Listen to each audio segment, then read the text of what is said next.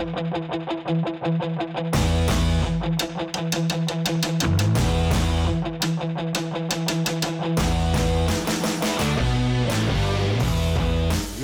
wowie! Ladies and gentlemen, welcome to the Hot Tag Wrestling Podcast. I am your featured attraction, Brian Dusky. I am the certified addict for Mary Jane, the fantastic Mr. Nikki Fontaine. Ladies, please don't pull on my silk drawers. Oh man, what a week it has been in the wrestling world. It was a hell of a week last week, and it's been an even crazier week this week. Lots of shows, lots of stuff going on.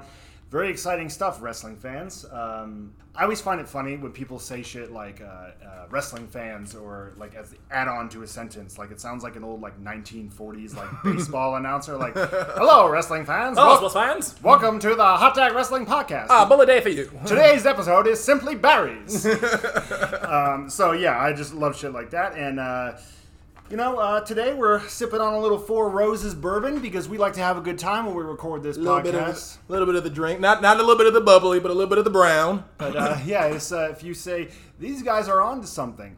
Yes, we are. It's called liquor. Yes. So, how was your week? Not too bad. Like I said, we just talked about it earlier. I saw Joker this week. I actually saw that in the middle of Hell in a Cell. Not really the middle, but I walked out after the Bayley Charlotte match. Went and saw Joker and came back, and my Twitter feed was on fire because I hadn't seen the rest of the show later on that though. But pretty good week so far.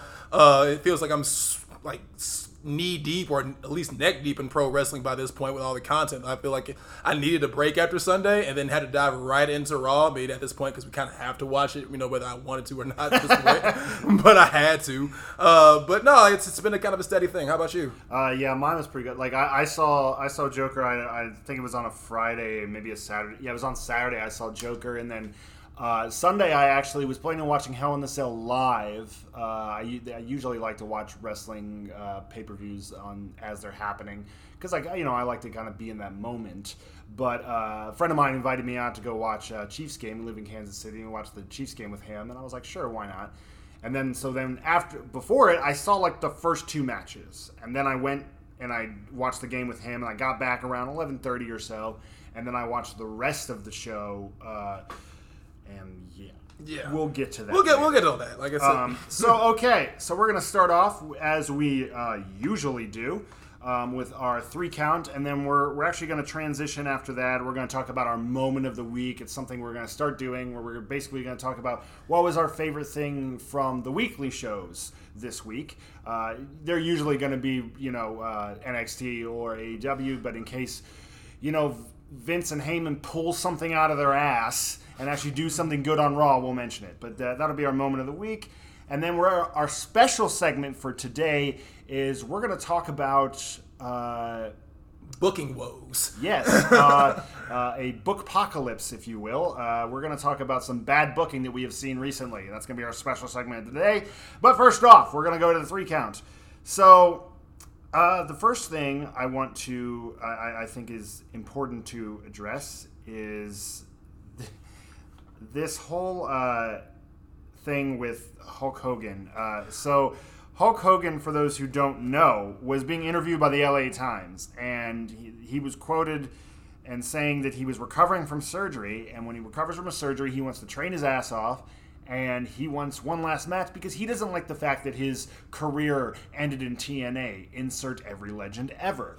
And so he wants to have one last hurrah, basically, and he wants to have it with 70-plus-year-old Vince McMahon. I have a lot to say about this, but before I do, I'll give the floor to you. Well, I'll tell you what. Old Terry wants another WrestleMania another WrestleMania match, and that's not surprising. Old Terry's in it for the money. That's what he is. I mean, I think that's probably why he's tried to, walk the line and make his apology tour and kind of easing his way back into the good graces of WWE just enough because I think he knows me. If you know Hulk Hogan, he's about that dollar. And old Terry is definitely looking to get one last good payday out of him. I mean, he's going to get that sweet Saudi money coming here with him and old Rick, but that's just not enough. Old Terry Express runs big. Don't run on electricity. It's not a hybrid car. Old Terry runs on diesel power. Ask Kevin Nash. So here's the thing. is I remember about 6 or 7 years ago, he was kind of saying the same thing when he like first made that initial return to WWE before, the whole video came out. Or I guess it was audio, but before that whole thing happened, he kind of wanted to do It was both. Yeah. So, and at that time, I thought it was a bad idea, but I was like kind of like accepting of it. I was like, maybe if it's like really quick match and it's like, the right person, like maybe this could work. But I still hated it in general. And I remember at that time, he's like, I want a world title run. And I'm like, oh God. So I'm just going to be honest here. When he said this, I turned on my Adam call and said, "Shut up, Hulk!" That was my honest reaction.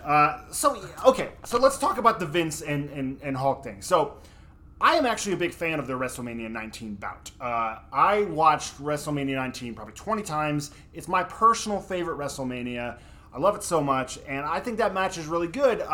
It's not like a work of art by any means, but I think if you're talking about spectacle, if you're talking about an entertaining match, it's one of the great examples I can pull out. There's some issues with it because I think that Vince should have won that match because Hulk freaking left the company not too long after that, and they had a great spot for Hulk to lose because Roddy Piper comes in and knocks him out. Well, Terry's going over. Yeah, so it was just like it was the way they booked it made sense for Vince to win with the whole Piper thing, but then Piper does his thing, but yet Hulk still kicks out and has his little moment. So I enjoyed that match, but here's the thing: that was over 15 years ago.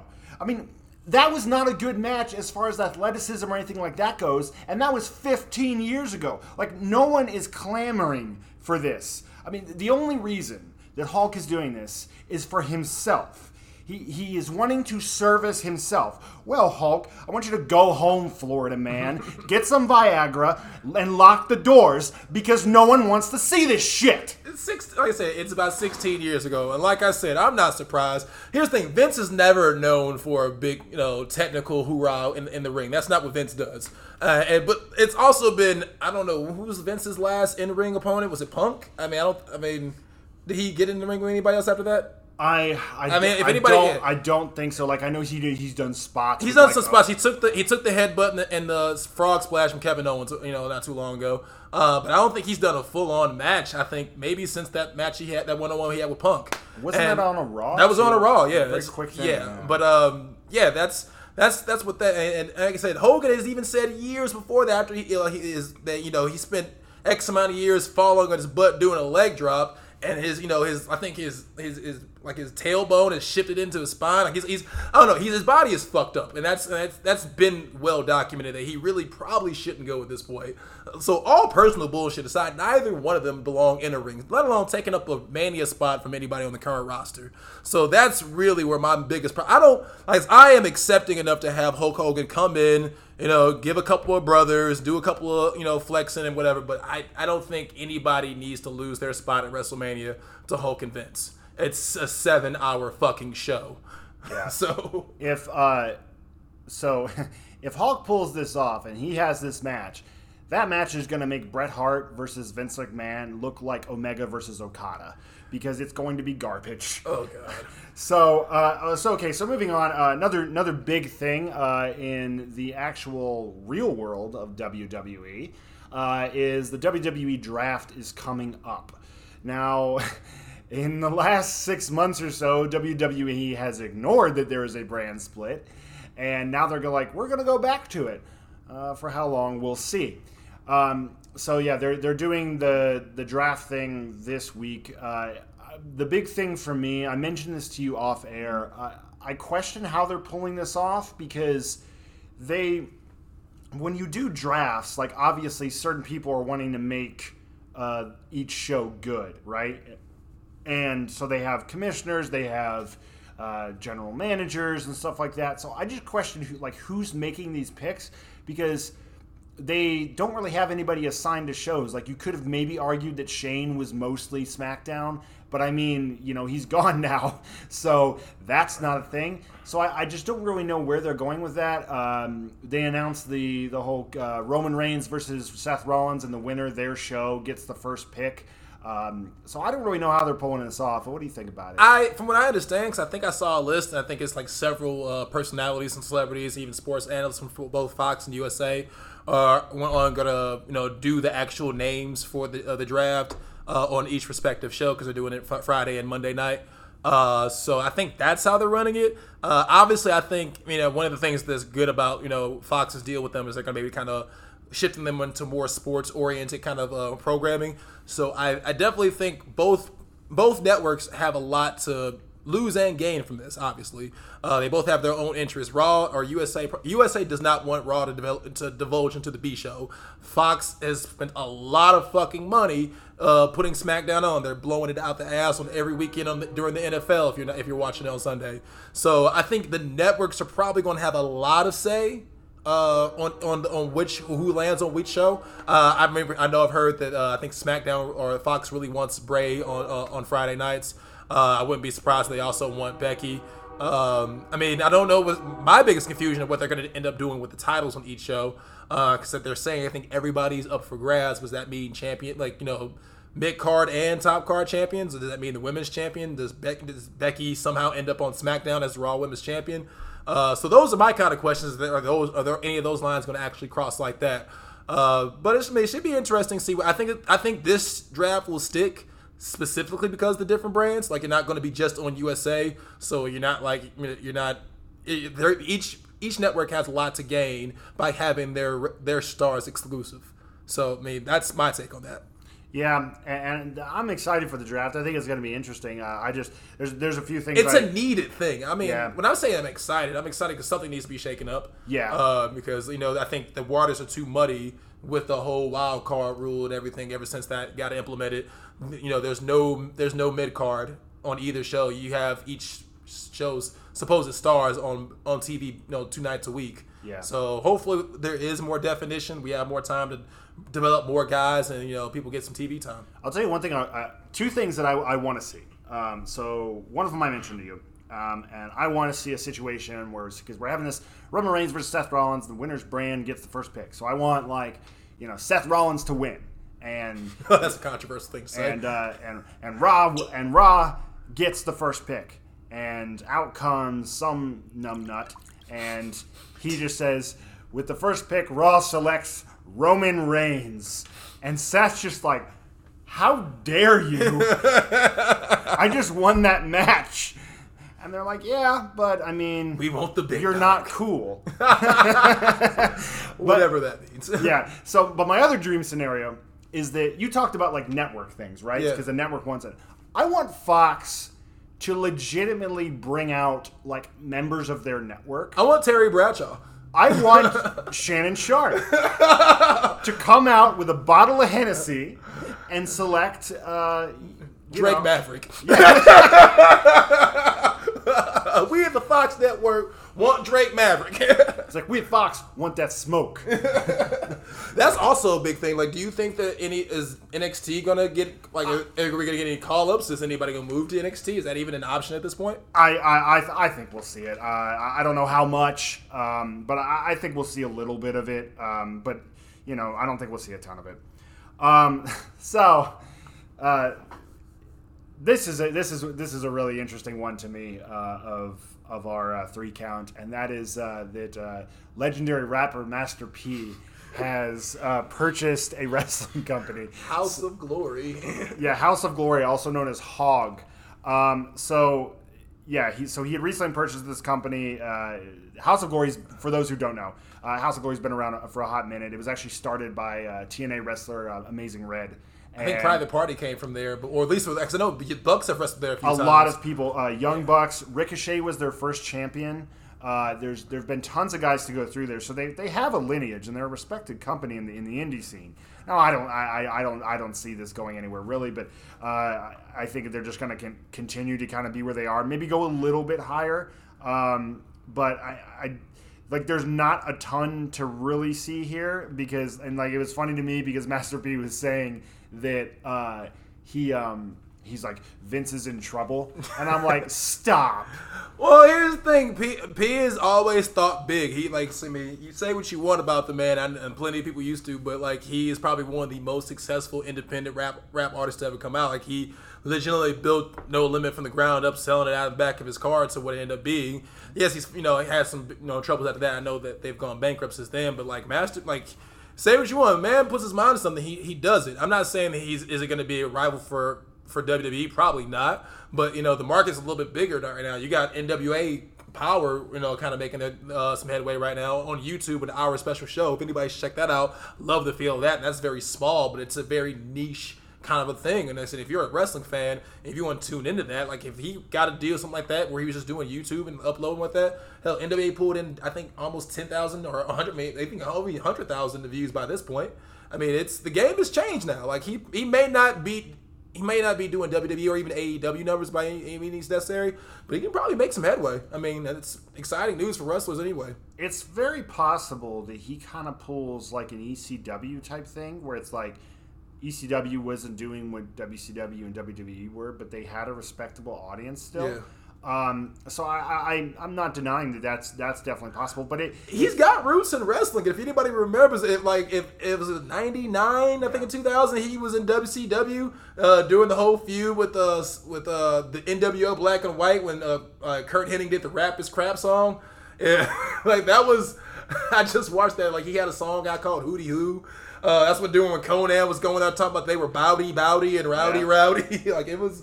So, I mean, it's kind of funny to see P back into the wrestling world if anybody does remember that, if you're, as old as I am. Yeah, Hootie Hoo was actually one of my favorite songs from that era.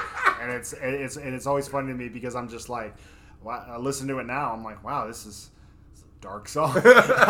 But, it's funny, you talk about the WCW thing. I was actually going to bring that up at some point because I was reading the LA Times article.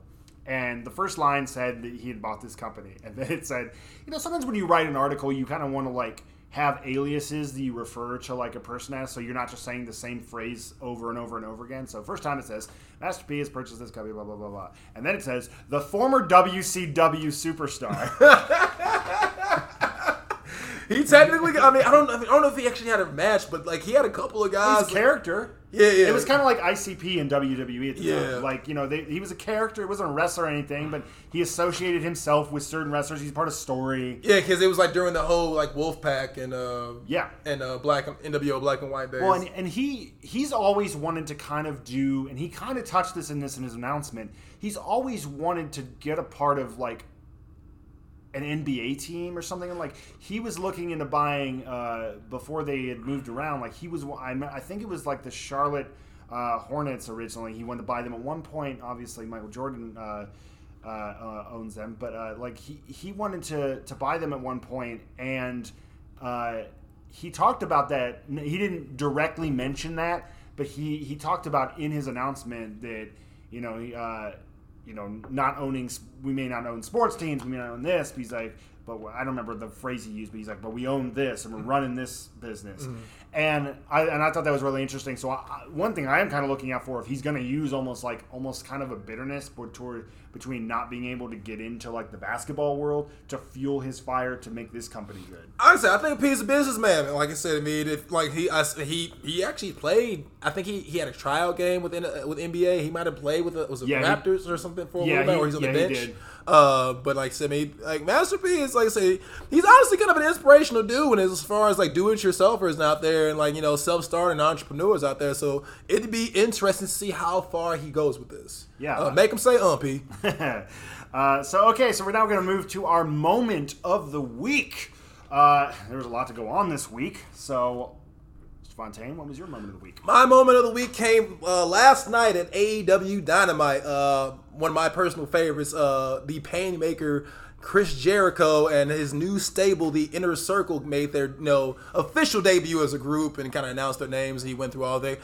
Jericho did a great promo, and like I said, if we're harkening back on the whole no script and everything, and Jericho is a master of manipulating the audience. So he, gets everybody out there, introduces Santino and Ortiz, puts them over as Tough and Nails, Rusty Dirty guys, puts over Sammy Guevara. Then he gets to Jake Hager, I apologize, and the audience starts the "We the People" chant.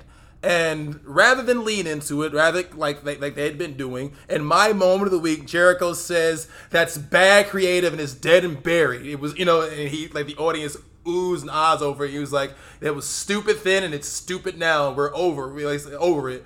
And then what does the audience do? They stop chanting "We the People" and they start chanting AEW. Like I said, shout out to the Ayatollah of rock and roller. Like I said, he's still he is Mr. Pro Wrestling. Matter of fact, he retweeted something I sent out yesterday, a couple of days ago. One of his he's always known how to. If you want a masterclass on how to be any kind of heel, look at Jericho during any of his runs. Like even that young kind of like where MJF is right now is that young upstart heel and kind of just very cocky and overbrash and just a brat and a jerk. He was doing that back in '98. I was watching that his lead up to the match with Dean Malenko shortly after the original list of Jericho of the 1,004 holds. He walks to the ring. There's an excited fan in the front row with a sign that says "Jericho rules." He takes it. And he shows the camera and he's all smiling and looking at the guy and he tears up the sign and says, "I'm too good to be that guy's role model." Like I said, Jericho is a masterclass on what it is to be a heel, and he knows how to get, even as a babyface, he knows how to get over. So yeah, shout out to Jericho. He's my pick for the moment of the week. What you got, Mr. Feature the Trust? So before I get onto that, I do want to kind of just rebuttal and just kind of say what I thought about that. I thought that was that amazing moment. The one thing that I loved was how he acknowledged he was almost like paying an homage or almost kind of burying his previous characters because he mentioned at one point, like every time he would mention a guy being great, he'd be like, "They're on my list," and stuff. So he did the whole list thing, and then he was doing the whole you know what happens, you're gonna get it, because he was just like, he was talking to Cody, and he'd be like, you know what happens, you're gonna get the shit kicked out of you. And so I was like, oh, that's such a good way to do it. But I thought, that was an amazing start to it, to a fact. And I've seen some people have some gripes about it, like, how dare he shit talk the company to put him over. It wasn't about that. It was about putting over what he was doing now. You can't lean on old WWE creative or old stars. We're trying to establish something in AEW. So last thing you want Jake Hagar being associated with is a WWE gimmick. So he did exactly what needed to be done and was bury the past and move forward toward the future. Well, and one of the most garbage things that WWE does is like when they chant shit, they make their guys like ignore it. It's just like he acknowledged it and he was able to make them stop. And that's what I loved about, honestly, that thing the best was because last week, AEW, we didn't get like a lot of promos or anything like that. It was mostly just pure wrestling. I loved this because I was watching it and I'm like, unscripted. And being unscripted allows him to actually control the audience. When you have to be scripted, there's probably sometimes a lot of those guys want to be able to say things to respond to the audience, but they know they can't, or it's going to get them off track. The last thing they want to do is, flub a line or be out there lost in what they're supposed to take the story. So it's definitely shined a light on a lot of the differences between what this product is and what you're going to get, from and opposed to anything else. Yeah, Sucker and Succotash, that was a good promo. So mine, I kind of had been thinking about this all day because there was a lot of good stuff this week that I loved. I was considering the one that you just did. I was considering the short but sweet stuff we saw from Rhea Ripley, and there was a lot of stuff I really loved. But ultimately, I have to give it to Lio Rush winning the NXT Cruiserweight Championship. I'm assuming they're going to update the belt to feature the NXT logo as opposed to the because it still has the WWE logo on it. Mm-hmm. May even change the color. Who knows? I would love it. I've seen that render of it as black and gold online a bunch of times. I would love if they transition to that. Yeah, so I think it's great because it's moving to a new era. Because, Leo was not featured as much on 205 Live. He was occasionally, and so they're kind of moving to this new era of the Cruiserweight title. And it was great because I was watching it and I'm like, oh my God, this match is over. That didn't happen on 205 Live. You can watch 205 Live and you can respect matches and you can know they're good as an audience member sitting at home because you're choosing to watch those matches. Mm-hmm. However, a lot of the live audiences are forced to stay after SmackDown, so they're not invested in these matches no matter. Sometimes they'll pop for a spot, but it's not very big because they're kind of bored between that point because they don't care. They've been there for 2 to 3, 4 hours of wrestling at that point. Yeah, and these audiences cared. They were there to watch that match, and they thoroughly enjoyed it because it was a great match. And my favorite moment of that match, there was lots of great moments. Like, Lio Rush is a fantastic performer. Like, first of all, let me just say this. One of my favorite things over the last year of wrestling is Lashley. I had that stuck in my head for so long, and he was so good at it. Like, legitimately, the dirt sheets were saying that like the only reason they stopped doing that was because he was good at it and he knew it, and that was a problem. Fuck off. So here's the thing with Lio Rush, and this was my favorite moment of the match. Was also my favorite thing about Mauro Ranallo. Quoting it how I remember it, so I might be slightly off with what he said. But it was a big spot from Lio Rush, and he goes, Lio Rush is spelled L-I-T. Shout out to Mauro. I love him. Like, that line itself is ridiculous, but the fact that you scream it is hilarious to me. Oh, that's great. So, yeah, that whole bit was fantastic. He did a little kind of backstage promo afterwards. It was great. I think he's somebody to really, like, tie your company to, because I think he is a fantastic talent in the ring. His, like, a lot of people like criticize his size, but that what makes him is so unique. Cruiserweight. Well, not only that, but I mean, because he's smaller than like most cruiserweights, even, and like he's like a young Rey Mysterio. If you like, yes, and that's what's crazy about it is the spots he does are like would be impossible for anybody else because he's so light and he like floats around the ring practically. So that was my moment of the week. And it was also my moment of the week because it got NXT off to like such a great start. Like, and I was all in on it, and it was another element to the show that we brought in that was new, and my main worry with NXT going to the USA Network has been, are we going to overexpose guys again? Because the great thing about NXT is we don't see people often. And they were doing different stuff. They weren't just doing the same stories as we did last week. They were doing different stuff. So I thought it was great. I think they still have enough of the roster because I think a 2-hour show is not a 3-hour show. There's a lot that can get lost in that translation there. But I think, I wanted to kind of piggyback on what you were talking about the old 205 live shows. I've been in a couple of those tapings, and not everybody always stays. So it's and those shows are actually pretty good. I saw Lio Rush, I think, at the 205 live in Denver when it was after one of their SmackDowns, and I was really impressed with him. They actually had a match with Ali. And it's nice to see those guys get an actual showcase of an audience in front of an audience that appreciates them. I thought they were talked about maybe moving 205 Live to Fridays. I honestly think they should just kind of get rid of it at this point. The fact that it's being put on NXT, I think it's the best showcase for it. You're gonna get a passionate audience behind these guys, and they definitely deserve it with the work they put out there. Yeah, I remember I went to a SmackDown, and afterwards, they had 205 Live, and there was a match between Hideo Itami and Roderick Strong. And halfway through the match, they would boo when the babyface would kick out because they just wanted the match to be over. And it was a good match, but it was just like but the problem was, you said people would leave. No one was leaving because the dark match advertised was Shinsuke Nakamura. And I would say about half the people there were there to see Shinsuke Nakamura. Mm-hmm. And so it was like, yeah, no one's leaving. Yeah.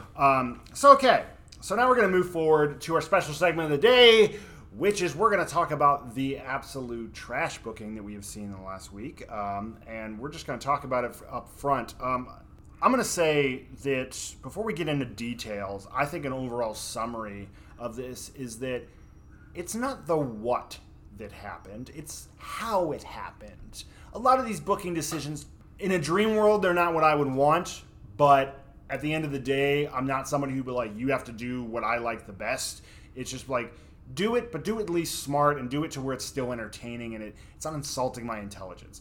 And there was a lot of that, and I think that was the general issue. Now, let's kind of start where it all started. Let's talk about the Kofi Kingston-Brock Lesnar match. Here's the thing. I think, like a lot of us, when I first heard the announcement of Kofi versus Brock, I had kind of accepted that, this is probably going to be the end of Kofi's reign. And I made peace with that. Because if you would have asked me, back before Elimination Chamber last year, or whatever that was, earlier this year, if Kofi Kingston was going to get a 6-month title reign, I would have asked what you were smoking and told you to pass me that shit, or at least tell me who your plug was. Such a dominant reign. You have him go through Daniel Bryan. No, fuck that. Before that, you have him go through the entire SmackDown roster twice. Then he goes through Daniel Bryan twice. Then he goes on a tear, beating everyone from Kevin Owens to, Dolph Ziggler. I mean, I get it's Dolph Ziggler, but yeah, still Dolph Ziggler. Sami Zayn, AJ Styles on a champion showcase. Samoa Joe, Randy Orton. Like, you have him. He's only pinned maybe 2 or 3 times in the entire 6 months that he was champion. So he was booked so strong. So you give me this fighting hero story, and then you hiss it all away in 7 seconds for Brock Lesnar. Not because you were rushed for TV time, because you had a whole 7 minutes of awkward time between him and Cain Velasquez after that, whether Brock teased and get back and forth the ring. It wasn't pressed for time. It was literally Vince's choice. Now, from what I've read in dirt sheets, and obviously I take a lot of stuff with a grain of salt, that people try to talk Vince out of that specific finish. Not so much the Kofi drop of the title, but just the 7-second no offense, 1 F5, boom, you're done. And Vince refused. You take all this time building up this guy who has been loyal to your company for 11 years. You give him a hero's run. And like I said, no one could take that WrestleMania 35 away from Kofi. So at the end of the day, I still think, Kofi's got a lot to be happy about, a lot to be proud about.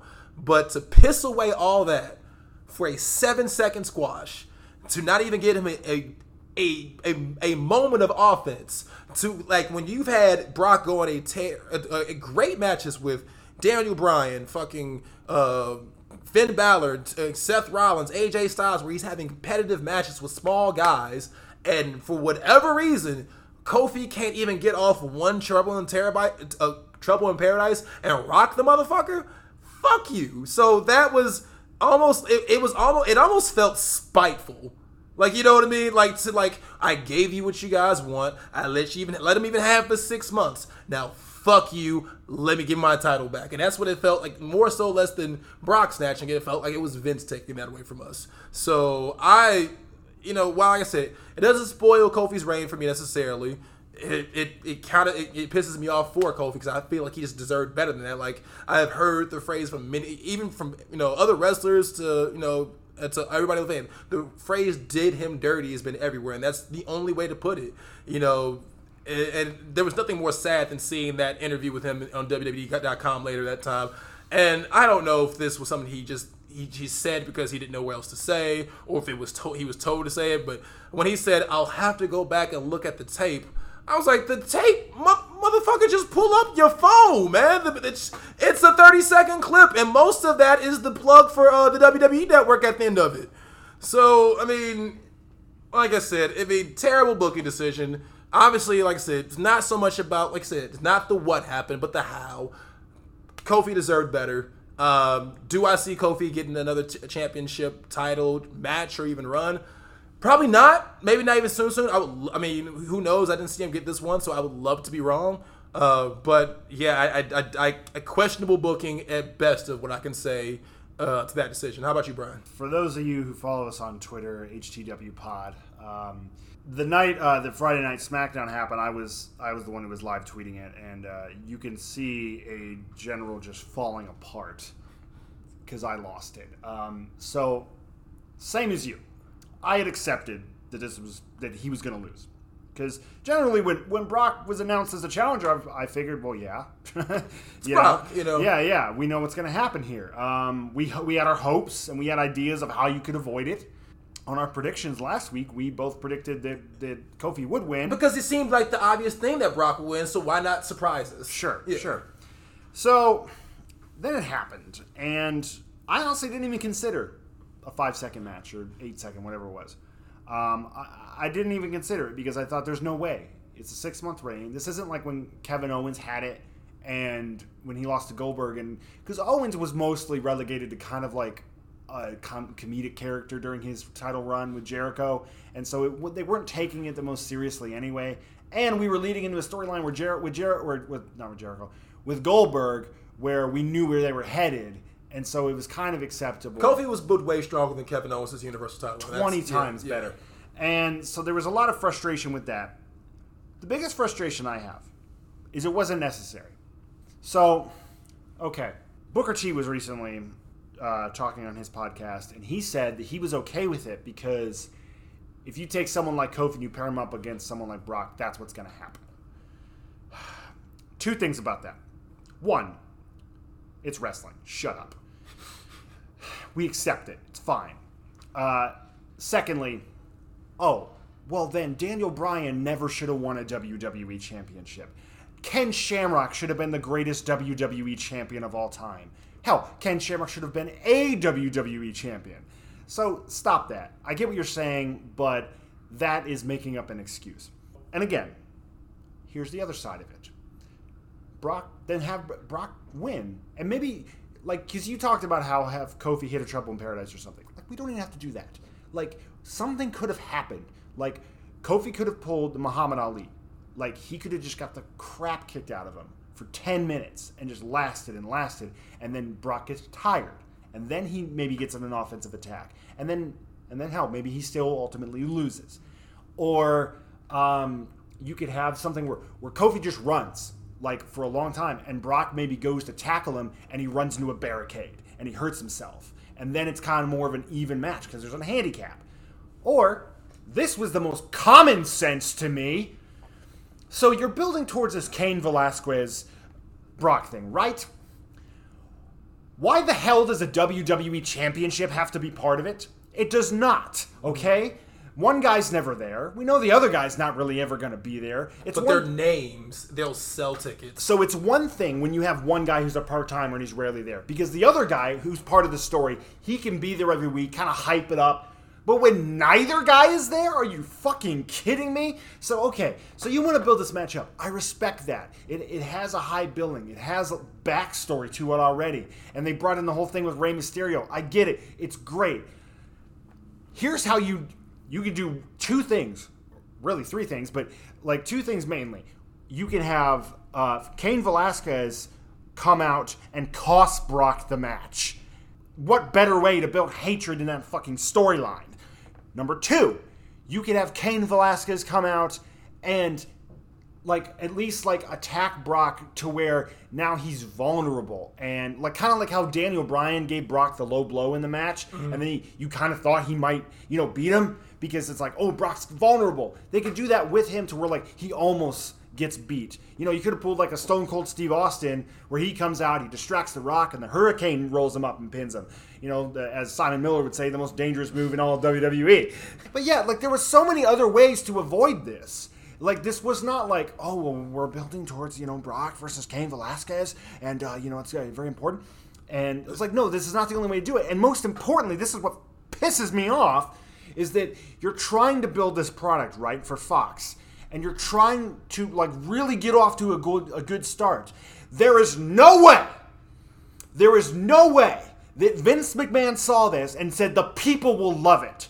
What Vince said was, I will love this, and they can suck it. I definitely feel like the overall... I'll get into that in a second, but it definitely felt like a middle finger to the audience, and I think it's the whole thing is that he knows, he feels like most of us are marked. Especially, I feel like Vince is okay with the way his market works because he's always reaching out to kids. He's trying to keep that market. If you keep kids, their parents got to bring them, and I think the 18 to 49-year-old demographic, he feels like half of us are marks, so we're always going to tune in anyway, and the other half he'll recycle in and out.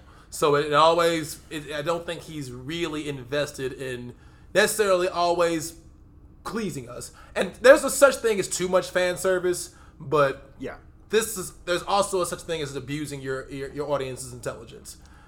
What this kind of struck me as, and it was really interesting, and I'm not saying it's going to go down this road, but it honestly was a thing when WCW was going head-to-head with WWE, and WCW just shot themselves in the foot.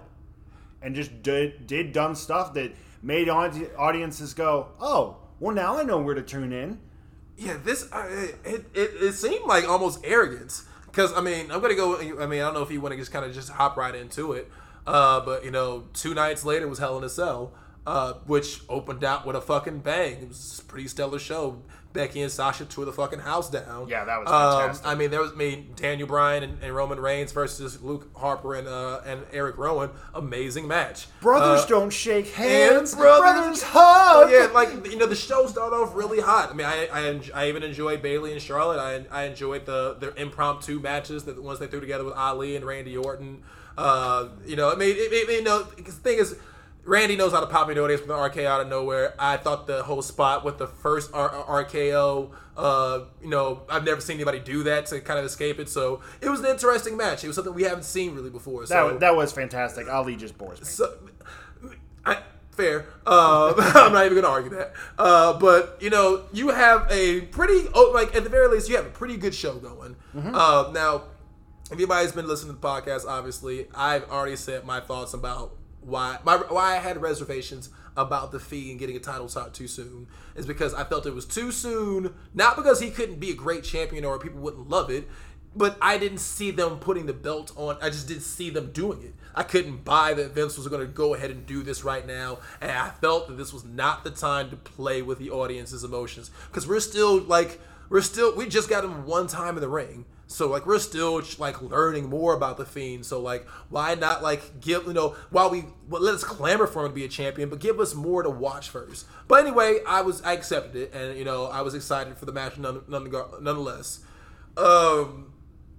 Watched it. I was even, like I said, I saw it after the fact, so I kind of already knew that, what was going on, but I didn't even have so much of a problem with the whole no-selling things. I thought it was really, I think there was a lot of storytelling in the match for the ending, and I thought that it really lent itself to his character. So I think it definitely that kind of stuff helped him because it made him look strong because he took, I don't know, it felt like 10, 15, 20 stomps. He just ate all of Seth's offense and spit it back at him. What that does for Seth, why that was booked that way, I don't know, but I think there was a little bit too much of it at some point, whatever, because had they even still put the title on Bray, Seth's finisher still needs to fucking mean something. I mean, he still has to go somewhere, even outside the title picture. Say what you want about any wrestler, but there still has to be a direction for them to go. So I kind of felt there was a little bit too much of it, but regardless, it's a Hell in a Cell match. This was it. Now I saw the first Hell in a Cell in '97. With Michaels and Taker. And the thing about that, if you go into the build, because you just watched it for the revisionist history, what was the whole purpose of the cell? That somebody has to win. There has to be a definitive winner.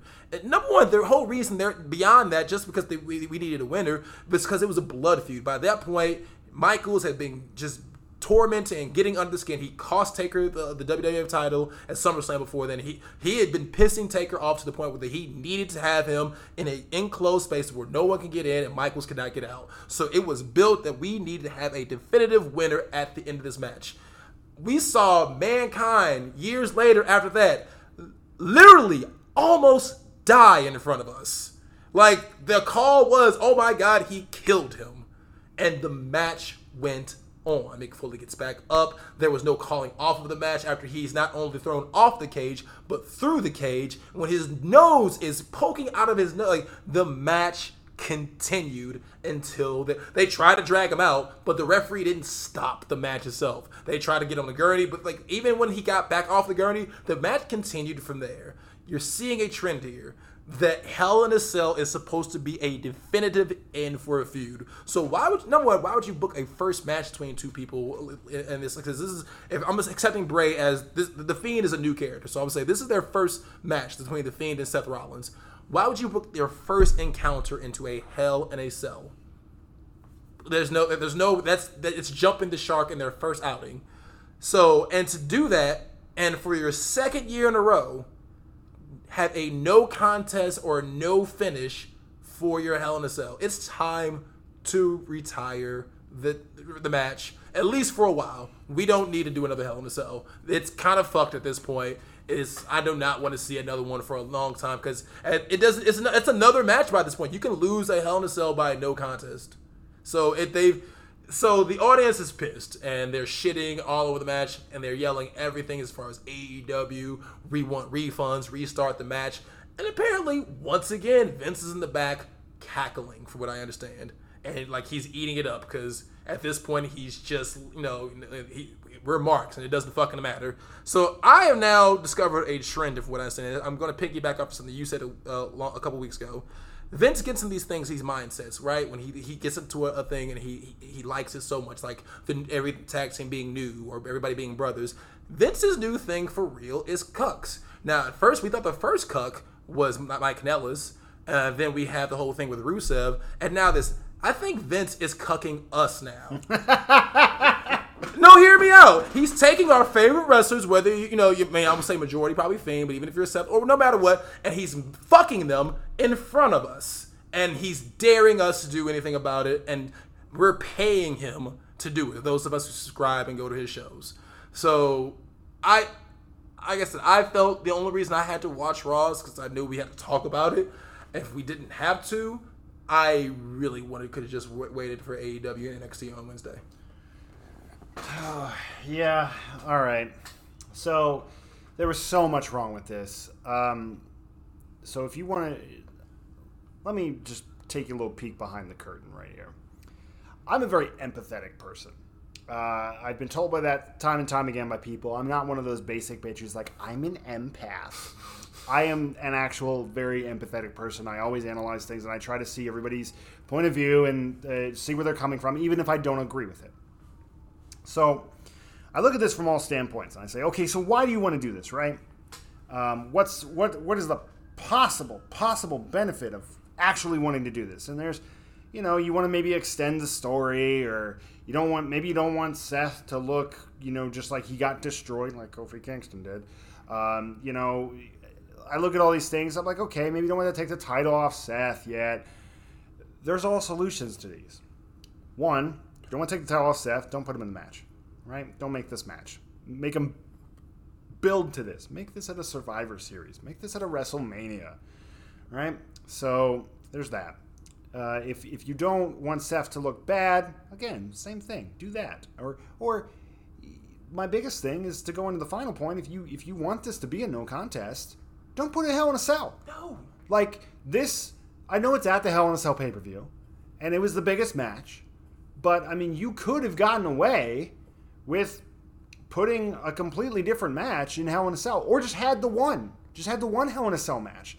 Audience would have accepted. I mean, who's to say just because we're at Hell in a Cell, there has to be two Hell in a Cell matches? But, I mean, like Royal Rumble, for the longest time, there was only one Royal Rumble, I mean, so, like Survivor Series, some years there's only one Survivor Series match. So, so you don't need to do Hell in a Cell if you're going to do the no finish. You could have done any old match. It's just a regular match. Yeah, that's the saying. Like, it did not have to be Hell in a Cell, right? So that, all that going aside. Now, I don't have a problem. I know you did, but I didn't have a problem with the stomping thing because, to me, it kind of reminded me of... It's not really so much a problem, but it was too much. And I get that. Yeah. But here was the other thing. You're building that. And it's bad storytelling because you're building it and you're building it. He's stomping. He's still getting up. It's barely affecting him. And I'm waiting for the moment where he pops up. And that's where he wins. And it never happened. And it happened after the match. But I'm like, if you're still willing to do that, just do it during the match. Have him win. So here's the other issue. And this is honestly probably the biggest issue I have with it. Because again, storytelling. So... the match, and this is misquoted because Sean Waltman and like a few other people came out and said, "How the fuck do you get disqualified in a Hell in a Cell?" They're right. Now, technically, WWE will say it wasn't disqualification; it was a ref stoppage, which I noticed in the match. I mean, that was obvious. But first of all, freaking potato, like it's the same freaking thing. Nick almost literally died in front of us. Yeah. So here's the thing. Here's the issue with that. And you made the great point of all these things that happened before wasn't a big deal, but all of a sudden this happens, right? So the referee supposedly thought that the Fiend was in such danger that, this is a person's life at stake. First of all, we are establishing here, as a part of storytelling, we are establishing That the Fiend is not a person. He's a monster. He's a monster. He's a different incarnation of a person who, by the way, he at that point was a person, but he was also even elevated at that standpoint. So for this person to be even more elevated, he's controlling lights, he's doing all this crazy crap. Like, he's not a person. And they're treating him like he's this underdog, sympathetic character. It's like, no! Like, could you imagine, right? So could you imagine if there was a match, and I hate to harken stuff back to the Attitude Era, because obviously it was different. Obviously we saw things different. We know more about health regulations and concussions, and so there wasn't that kind of like subplot to drive stuff, and I understand that. But the issue is, can you imagine if there was a match between, like, I don't know, let's say Undertaker and Kane, or Kane and Steve Austin, right? And let's say Austin. And Austin is just taking a chair to Kane's head over and over, and Kane keeps sitting up. And eventually Austin, he takes a steel steps, put it on top of Kane's head, and then he takes the chair and he smashes it with it. And the rest, could you imagine the rest saying, that's enough, you're going to kill him? Well, hey, Steve, you're not this kind of person. Don't do that, Steve. Yeah, like, no, it's Kane. And honestly, I think like Kane is probably the better. Now a lot of people take Undertaker. I think Kane is. I think that's spot on. Especially with the red lights. Yeah.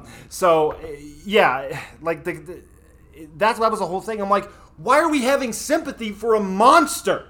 Like, that's what blew my mind. So I was legitimately looking at this, and I was looking at Rollins, and like I understand he's a babyface, and you don't want to make him seem like he's this monster, or whatever. But I harken it back to Bayley and the kendo stick versus Alexa Bliss, where he was like hesitant, like, do I want to do it? Do I want to do it? And like, yeah, of course there's going to be a hesitancy because you're going to do something vicious. But it was almost like, you're not that person. I'm like, what, a winner?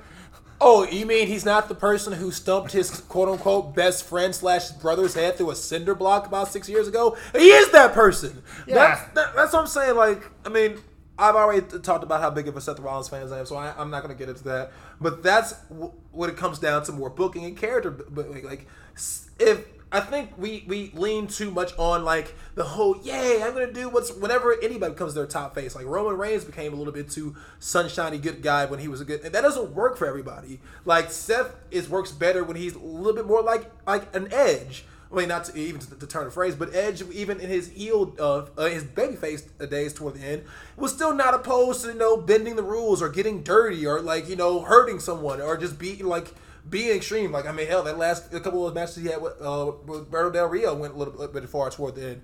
But like, a character needs true motivations that we can understand.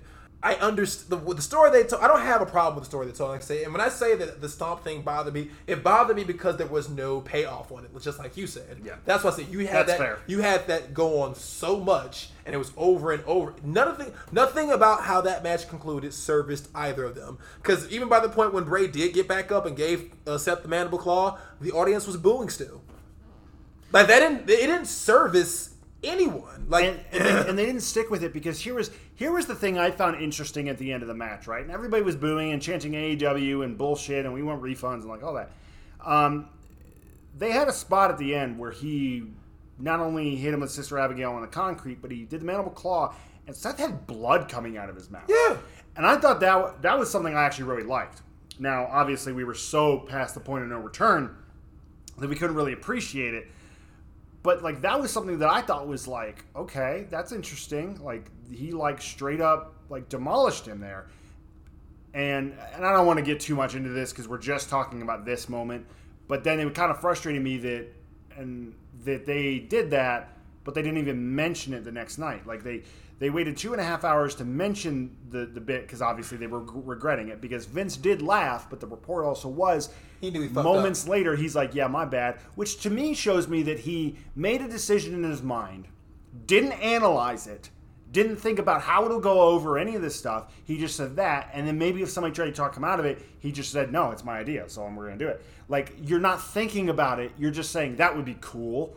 Like, and it goes to this whole thing, like, and then again, hate to compare stuff to the Attitude Era, but when we started the Attitude Era, Vince said, quite frankly, you're tired of having your intelligence insulted.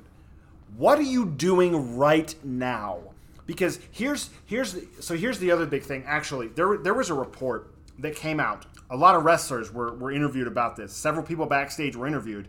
And according to sources, they were anonymously stated as saying that they didn't understand the Hell in a Cell ending. And they supposedly described it as a quote-unquote disaster and quote-unquote insulted the fans' intelligence. The people working for your company, the people who've been studying wrestling all this time, the people who will admit from time to time Vince McMahon can be a genius, I think that's bullshit, but they will say that from time to time, they are saying that it insulted our intelligence. We're not buying it. Like, that's the problem. There's one thing to boo because you don't like something. And I totally think sometimes it's okay to do something that fans are not going to like on purpose to piss them off. Because sometimes that can work. You need heel heat. Yeah, because today, we're not going to buy into the kayfabe stuff. We're going to cheer guys we want to cheer. We're going to boo guys we want to boo. So sometimes maybe it's necessary to do crazy crap like that because you need some type of drama. The issue is, we're not buying into it. This is not, oh, I didn't get what I want, so I'm going to tweet about it. Just like Triple H did in that famous promo. That's not what this is. This is, my guy didn't win. This is bullshit. This is awful storytelling. I mean, it honestly had me to a point to where I'm asking, why do I even care? Like I said, I think Bully Ray said it best on his podcast, Busted Open, not too long ago, but the heat should never go on the referee. And that's what happened in that match. Because like I said, in my eyes, I don't hate the idea of it ruining the Fiend or anything like that. Because if you're a fan of the guy, one night of the questionable booking shouldn't really change that. It should make you cheer, louder. But I understand there is a thing of too much. Because we all saw what happened to Dolph Ziggler when he had his team and then it lost it. So you can do that. You can lose too much. But there's a way to use wins and losses, and I think to go ahead and compare it to something that's current right now, AEW is using losses in a way that is actually really benefiting the story and engaging me and making me more interested in what's going on with their characters. I talked about it recently, like the Bucks opened up the Dynamite against Private Party, and they lost, which busted both of our brackets. I think both of us had the Bucks going on. Yeah, we did. Yeah, so what? Like I said, aside from Cody, still the Elite all have losing records. Like everybody in the Elite is kind of on the downside right now. But that's got me interested in what's going on with them as a whole in the story. It's using that loss to build something. So the idea of losing or whatever is killing a character or ruining a character or burying a character is a little lost to me. It just, like I said, wins and losses matter, but they matter how they are used moving forward. This, like I said, the heat went on the referee. This had like I said, the audience was already kind of like booing Seth going into it anyway because they were so amped and hyped and already on the bandwagon for the Fiend, which is fine, cool, understandable. Like I said, he's one of the hottest things aside from Becky Lynch going on in the company. But you have all this momentum going on where you, like I say, even if you didn't plan on putting the title on the Fiend or whatever the case may be, a run-in. Like I said, the very first fucking Hell in a Cell, you watch Michaels get thrown all over that motherfucker for like 20, 30 minutes to have Kane come out there, tombstone the Undertaker, and then Michaels barely get the cover. Have somebody do a run-in. Have Braun Strowman. I thought maybe even the Fiend. Anybody come in there, cause something to end the match where the heat doesn't go on the referee. It goes on something that's going to drive the plot forward. So, I mean, like I said, I don't know what Vince's motivation behind the booking was. Like I said, I credit Vince because like I say, he's definitely responsible for what has been my childhood and one of the things that I've consistently loved most of my life, which is the WWE, whatever. So I can't say that. I don't see him as a genius in some aspect, but I definitely think that I think that he drinks his own Kool-Aid a little bit too much, and I definitely think at the end of the day he still looks at it as his toy that he can do what he wants with it. And like I said, he's got half of us of the 18 to 49-year-old demographic by the balls because he thinks we're all just fucking cuck marks who, no matter what, are going to turn around and still watch next week. And some of us have to because we have podcasts. So I'm going to make one last point. I'm going to tie a little bit of a news story into this, right? So for those who have been following WWE news recently, a big thing that's come around is Vince supposedly said that He believes that too many members of the roster are too pro wrestling, and that he hinted supposedly at the fact that the product overall was too pro wrestling. Now, I think this ties in to this because I think that's the reason why he did this finish. He wanted something more story and entertainment based. And, I get it, because in stories there's plot points to where the story kind of comes to a halt, and then you kind of have to put the pieces back together, and then before you have your ultimate climax in the story. So I get all that, right? But the issue, Vince, is that this is a pay-per-view. Pay-per-view are for pro wrestling.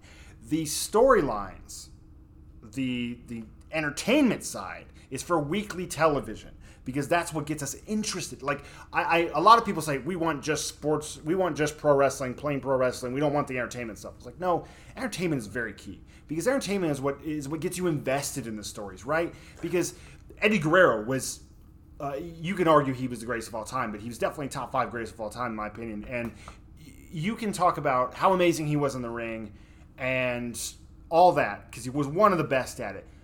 But what made Eddie Guerrero especially great was how he was able to invest you emotionally because he was a great entertainer and he was a great storyteller. So obviously storytelling is super, super important. But again, I hate to compare WWE to other brands because they're their own thing. And I'm not anti-WWE.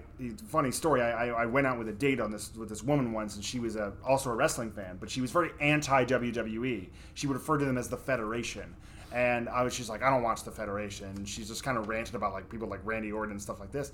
And I was like, I get the frustration, but I'm not like so like pretentious to run like screw the system. I'm not watching that because I like the guys in the company and I want to continue to support them. And ultimately, I think the best state of wrestling is for the biggest company to be great, and so I want that eventually to happen. But this is why continuously NXT is 1,000 times better. Is because every single takeover we have a finish. Every single takeover we are convinced what happened. And despite the fact that one person wins and one person loses, guess what? The next week, the person who lost is still fine. They still go on to do something. Because losses matter, but they don't mean burials. You don't have to have a draw for both guys to stay good. So let's take this into like the sports world, right? The New England Patriots, one of the greatest dynasties of all time. If they lose in the playoffs, which they've done tons of times despite winning 6 Super Bowls, if they lose in the playoffs, no one says, they're done, it's over, they're trash. Because the next year, they can come back and totally win it again. That's the thing. So say you put Bray over, right? And Seth loses. That doesn't mean Seth is like his reign is tarnished like it is for Kofi. Like that doesn't say that because guess what? He can go and get into a meaningful feud with somebody and then maybe win the title back in like 6 months. And it's like nothing ever happened. But again, on the flip side about that, I just want to make a statement to fans. This is my TED Talk. Everyone's freaking out, and I'm here for you. And I want to tell you that don't panic. Like, this is not the end of The Fiend. Like, yes, it does not look good. Yes, it's not great. But he could rebound. Just because he lost or no contest, whatever. Just because this is a bad decision does not mean, Fiend's ruined. It's done. He's buried. Like, don't give up. Like, that's a garbage take. You're being a sensationalist. There can still be great things that he does from this point forward. Absolutely. And like I said, it's just like even, not that I'm going to ever credit WWE for this because they think they did it very reactionary. But let's look at the whole Daniel Bryan yes movement thing. I remember I think we even watched it together after he wins the title from John Cena. And then they turned around and they did the Money in the Bank cash in with Randy Orton. He went on for months, and everybody was like, "Put the title on him, put the title." They really had no intention of doing it, and that was not the plan. The Yeselmania at WrestleMania 30 was not in the books. But all that bad booking did lead to something great down the line. So I think sometimes which it shouldn't be this way because they shouldn't be reactionary to like, oh yeah, we fucked up. Let's go ahead and make it right. You should be planting seeds and doing things that are gonna, build your world and build investment and have me excited for WrestleMania all the way from year round. I should be excited for every pay-per-view. I used to be excited for pay-per-views when they felt like they meant something, all the time. And like I said, I definitely feel like I don't feel like the Fiend is necessarily tarnished. Like I said, I think he can still draw up that fan investment and actually can still be the biggest thing in the men's side of wrestling. We can culminate sometime later. His time will still come. I still have more than faith in that. But I definitely feel like if anything did come out tarnished out of this last week was Hell in a Cell. For me personally, I don't have 2 years in a row we had a non-finish to a Hell in a Cell match. That's all. That's my point of it. That's why I can't I agree with you as far as maybe the questionability of Vince being a genius, because the concept of that match is amazing because it is supposed to be the culmination of a blood feud, an end all be all, and we just saw it shit the bed, and I don't see in how you're going to get me invest into another Hell in a Cell pay-per-view. So hopefully he learns from this. Hopefully we don't have one for a while, so make it special for the next time. But like I said, I'm going to agree with you. We can't always jump on this whole thing like, oh, he's ruined now, blah, blah, blah. It's because at the end of it is kind of us who ruins and makes them. It takes them too much time. They shouldn't be as reaction. They should kind of work a little bit better on their storytelling and world building, maybe think a little bit ahead rather than just week to week. But at the end of the day, you don't blame the wrestlers. Don't take it out on them. Don't stop cheering for the Fiend just because he lost or had a no contest. This should not ruin his team. Like I said, if anything, this should get you guys, if you're really wanting to see this character go on and do big things, this should get you more behind him. On a lighter note, I really hope that when this happened, Vince took in his inner R-Truth and just went, my bad. That one's on me. That's on me. Going forward, I really hope, because one of my favorite things about the Firefly Funhouse is that it's solely Bray's idea, and so he does a lot of little kind of Easter eggs, like type of things in there, kind of when he called Vince the devil, and like all this stuff that was just so good.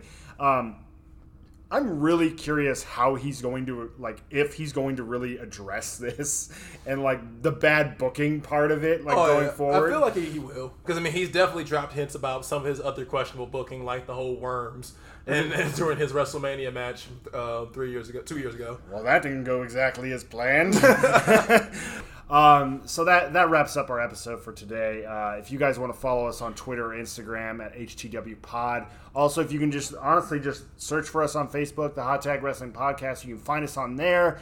And then you can really just, comment and complain about how our advertisements are showing up on your page, because apparently that's what people do. Right, because we're definitely asking you to buy stuff rather than just maybe click a button. And if you don't like what we're sharing, you can either, keep scrolling or, fuck off. And if you do, just take it and just post it on both of your parents' Facebook pages, because old people love that. Old people really love us. So yeah, go ahead and find us on Facebook, Twitter, and Instagram. Go ahead and give us a follow, engage with us, talk to us about wrestling topics that we post almost daily. Also, if you have any issues with anything we say on here, talk to us about it, and I will show up at your house and punch you in the face. I'll just talk about it on the podcast because I don't need any more warrants. All right, so that is going to call us for right now. I am the featured attraction, Brian Dusky. I am the fantastic Mr. Nicky Fontaine. And we will see you guys around soon. Goodbye.